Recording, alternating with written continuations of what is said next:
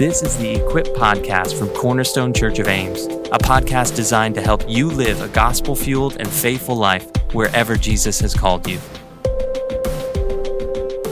Welcome again to the Equip Podcast from Cornerstone Church. My name is Mark Vance. I'm joined today by my good friend and fellow coworker at Cornerstone, Mike Easton. He is our Global Missions Director and heads up Salt Network Global. And Mike, good to have you. How you doing today, man? Hey, doing well, man. I'm hopefully doing a little better than you are these days. Yeah, I am. I'm still in the COVID phase of life right now. So if my voice is scratchy or if I cough a little bit, sorry about that. All in all, feeling better each day. My energy is kind of slowly coming back. Glad that you feel a little bit better, at least to do a podcast. You got a nice little gruff going on too with your no shave.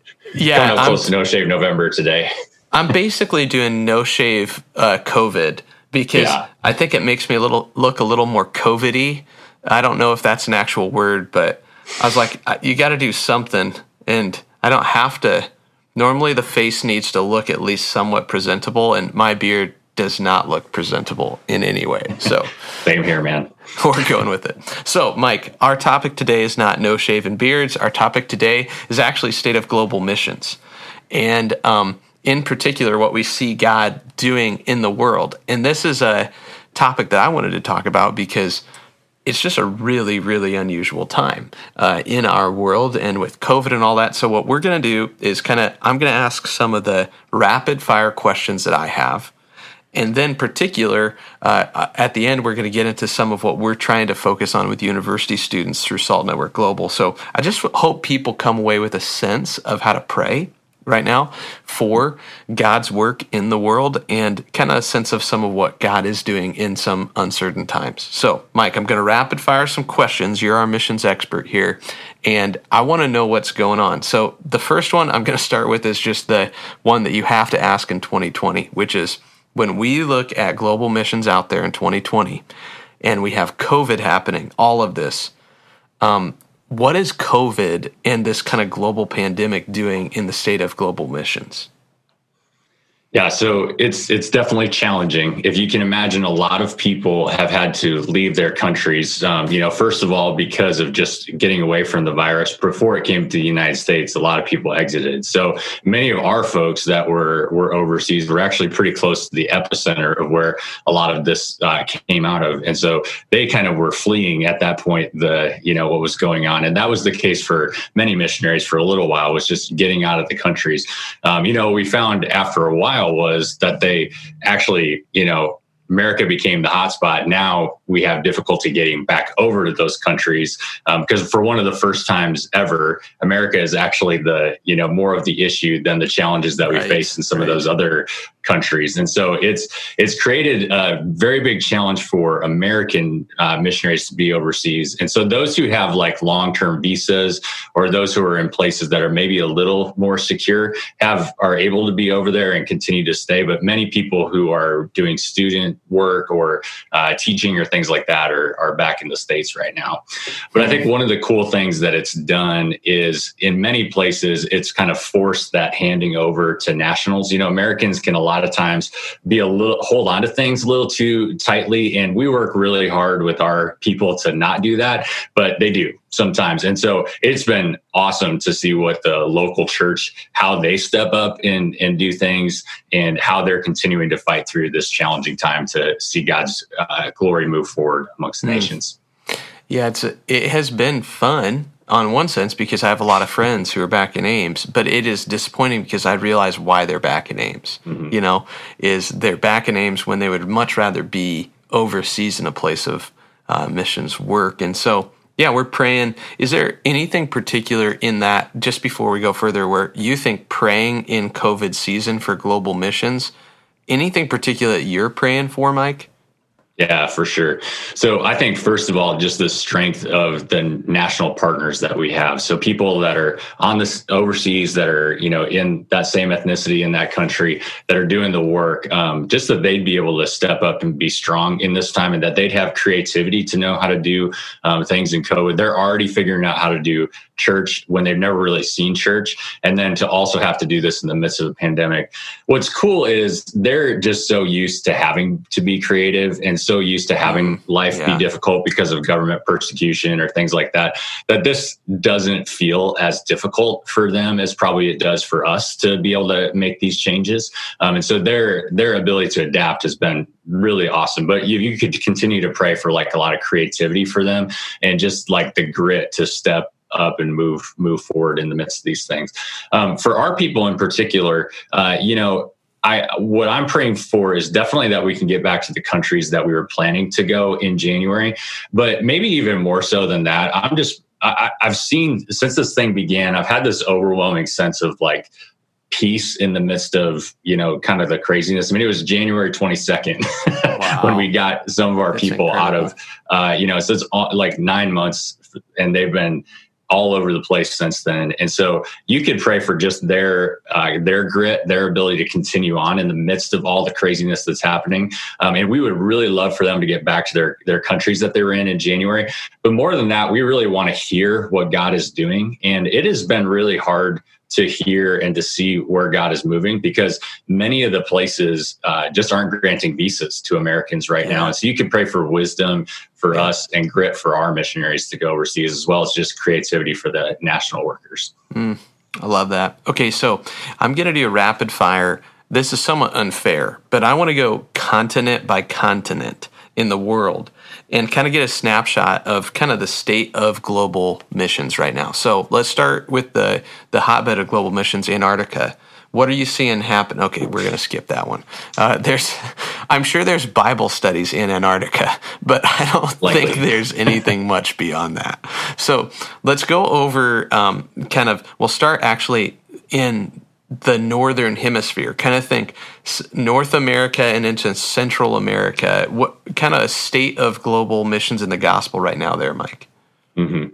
Yeah, well, I think North and South America are facing a lot of the same things right now, where there's a big amount of spread that's happening in each one of those places, and we haven't really done a whole lot to lock down those spreads in those places, and so the churches are facing very similar things. And in North and South America and Central America, we have similar type of church that we're doing, where we have larger gatherings in those places. When you think about unreached people groups, which means like they have less than 2% Christian within their country, there's really not any of those. There's some of those in North and South America, but there's not a ton of those. And so the majority of North and South America meet without persecution or without difficulty. And so they're facing really the kind of the same things that we are. How do they social distance? How do they make sure that they, spread out a little bit and mask wearing and all those same sorts of things that you would deal with? Do you see, so when we see we talk about, I'm going to throw a term out here that applies some to South America, particularly when we talk about like the global South, for instance, that's a term we talk about. And what would that refer to in general, Mike? And kind of what are we seeing there in global missions? Yeah, I think what's really fun about, the gospel movements these days is like Mark was saying, there's this term called the global South. And the idea of this is that the gospel centers in the world are actually moving from the Northern Hemisphere to the Southern Hemisphere. So you think of places like Brazil or even India or Indonesia or some of these places and definitely like sub-Saharan Africa is a huge portion of this. Really, South America and sub-Saharan Africa are becoming some of the most central places of Christianity right now. So when you think of like Christendom, so to speak, or whatever, it's moving, and really missions movements are moving a lot these days out of Brazil, out of Nigeria, some of those places. And very quickly, those locations will overtake the U.S. as like the largest missionary sending places. And so what's cool about South America and sub-Saharan Africa being more reached places is that they are doing a great job now mobilizing people to places in Africa, like North Africa, where there's a lot of Muslim work that's happening. And Brazilians are kind of all over the world, and many cities that we're in have Brazilians that are missionaries in those places also. That's one of the coolest things, I think, in global missions right now, is seeing the movement from a place that was a target of global missions becoming now, in our day, a sending center for global missions. And that's something, even as you think about sub-Saharan Africa. I had the chance to visit a little over a year ago. I was in Kenya, and just to see the progress of the gospel in Kenya. And the stunning thing, they talked about the movement of global population, where you see these world cities that within about 20 years, a huge portion of the major cities in the world, like population-wise, will be in sub-Saharan Africa just because of the growth of the population and the youth of the population in sub-Saharan Africa. So it's both a huge target for gospel work and a huge target for now. Missionaries aren't doing the front line, let's go reach the people initially every time. They're doing a lot of, let's help these people to get a heart for global missions and help them be sent to the next nation and the next nation. Okay, so moving on, we kind of got North and South America. Let's talk Europe, Mike. What is the state of missions and kind of gospel expansion in Europe? Yeah. So Europe is really in a pretty dire state as far as missions goes. And, you wouldn't think initially that you should be considering doing missions within Europe. But actually just kind of post World War I, post World War II, really led to a lot of postmodern Christianity, that sort of idea. And basically they've had a lot of difficulty since then continuing on the church. The church has kind of failed them a lot in that time. It was too institutionalized. And so now you're seeing in many places in Europe, very much less than 1% of places. And so Europe is much more lost than, let's say, like China or Indonesia from a percentage standpoint. And so you think about that, and that's really surprising. And so we're actually considering Europe as one of our locations for summer trips next summer, and even some long-term missions opportunities, just because it is incredibly lost. And one of the interesting things about Europe is we probably could do cross-cultural missions a little more closely to how we do SALT Network churches here in the U.S. too. And so it presents some really interesting opportunities for us as a church. Yeah. So you're seeing a drastic decrease in Christianization in Europe. Drastic. And you're also seeing huge influx of Muslim populations as well. Wow. And so it becomes a really interesting field of opportunity that we haven't quite tapped into yet, but hopefully maybe COVID is allowing us an opportunity. This is where I have had the peace and where it's been cool. It's like, I think it's allowing us some opportunities to see some other things that are in the world that we could do. And traditionally people have stayed away from Europe because the gospel has gone through Europe. And so it doesn't technically qualify as like unreached people group in that way. But one of my friend mission pastors just said, like, they're kind of like forgotten peoples, we've kind of forgot to continue to do the work in those places. And so we need to rethink about getting the gospel to a place like Europe.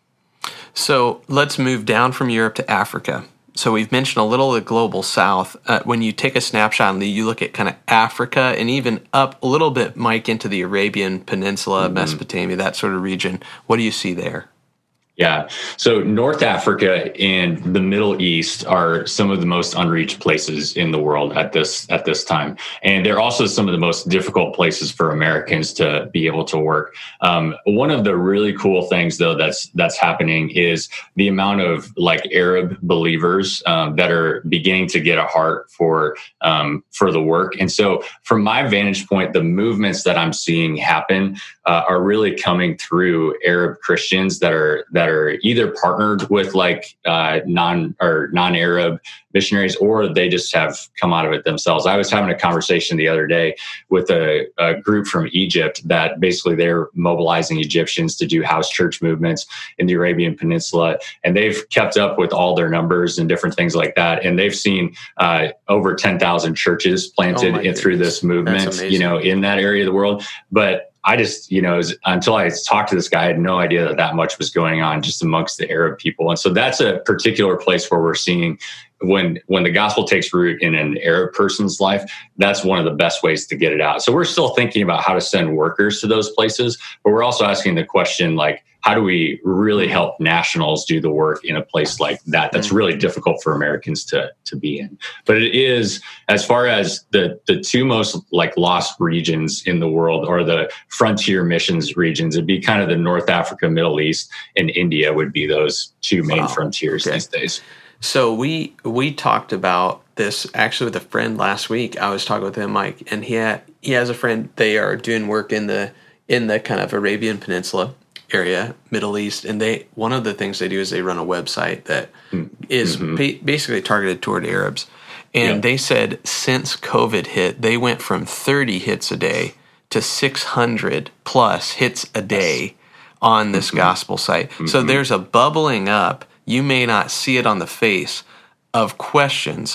When the worldview you're inside of can't handle the weight of the situation that you face. It prompts questions. And so I think we're seeing that even. So Sub-Saharan. We've got lots of people doing that. And we've got other folks that are using Facebook quite a bit. One of our main partners in India is using Facebook advertising to be able to get the gospel out through all those things. And so there is a good use for Facebook, Mark. I'm writing that down. I'm writing that down.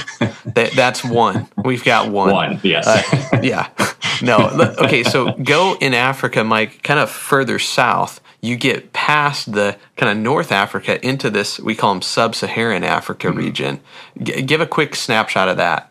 Yep. Yeah. So this was the region of the world that, when you think like frontier missions up until probably the 50s or 60s or so was really, there wasn't a whole lot of gospel movement that was happening in those places. But since that time, because of all the great work of some of the famous missionaries like David Livingstone and some others like that, the gospel really has gone forward in Sub-Saharan Africa.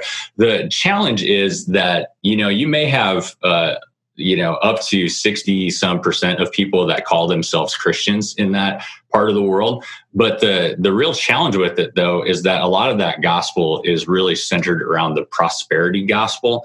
And so their theology is very thin. And many people have come to know Jesus because of the promise of, come to know Jesus with quotes, because of the promise of prosperity rather than the hope that is found in Jesus. And so that's a huge challenge. So even though there's a lot of evangelicalism in Sub-Saharan Africa, the question of how strong it is a big question. And so we need to think a lot about how do we help strengthen those groups more so than like trying to take the gospel or like take over the church from them, but how do we go in and help train pastors or help come alongside missionaries to do that work. And that's another place where we think we could potentially do Salt Network like churches in that place as well.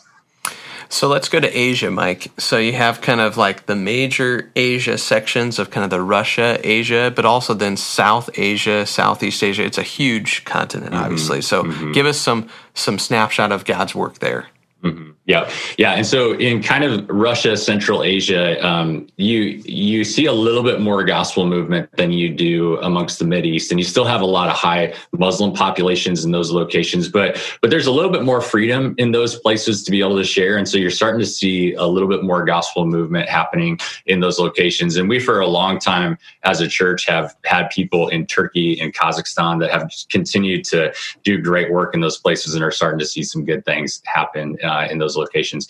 Where we've really seen the gospel move in incredible ways has been in East Asia. So when you think of East Asia, it's like China, Japan, Taiwan, Hong Kong, those sorts of places. And, China has become, and really will be soon, like a great mission sending center. So when we talked about that global South idea, even though it's in the Northern Hemisphere, it still comes along those ideas of like kind of the next Christendom. And the reason why missions is still important in China is because there's just a lot of people who don't know Jesus in that place. But thankfully, we're seeing enough churches getting started there that we sense that God's doing some great movement in that place. When you think of like Southeast Asia, you're thinking more of like Thailand, Myanmar, some of those like Indonesia and things like that. That's a really lost area of the world. There's a lot of Buddhism in that, especially in Thailand, Myanmar, Vietnam, Laos, Cambodia, those sorts of places. And then in Indonesia, you have very, very high Muslim population there. In fact, Indonesia is the largest Muslim country in the world. It's the size of Tennessee, has 250 million people in that main island. So wrap your mind around that. But there's some incredible opportunities, especially with students in each one of those locations. So I want to ask a question, Mike. We've kind of given the flyover of the world, and in particular, we're doing a lot of work through Salt Network Global among university students. We're going to do kind of a follow-up podcast to this on kind of what people can do particularly to get involved in global missions and what Cornerstone in particular is focused on right now. But as you're looking out, particularly to the work among university students, what are some of the things that you're moving toward right now and that we're seeing as opportunities as we move forward? Yeah. So, as we have the SALT network here in the U.S. that's focused on reaching cities that have over 10,000 students, there's 403 of those. I think we're trying to work in at least 100 of those if possible with our network, maybe even more. It's always seemed pretty natural for us to think about taking that work that's happening in the U.S. and extending it to the ends of the earth. And so you had, from the beginning, when Veritas Church was planted, their very first summer, they sent a team over to me when I was overseas in East Asia, and we got to host them. And some of those guys are long-term now. So that's always been the heart that we've had. Over the past 4 or 5 years, that's coalesced to actually putting teams together of people from different SALT network churches because they really feel like family together. And there's that focus on university students. And so our team over the past 2 years has just looked at, okay, what are the best targets around the world to be able to go after university students? Because it seems like if we're doing that in the States, and there's tons of missions things that you can do around the world, why not just focus on university students? There's a whole lot of things you can do, but if we've got a lot of university students, they should probably reach university students too. And so that's been kind of our vision. And so we've come up with a list of like 150 cities around the world that have over 100,000 university students in them.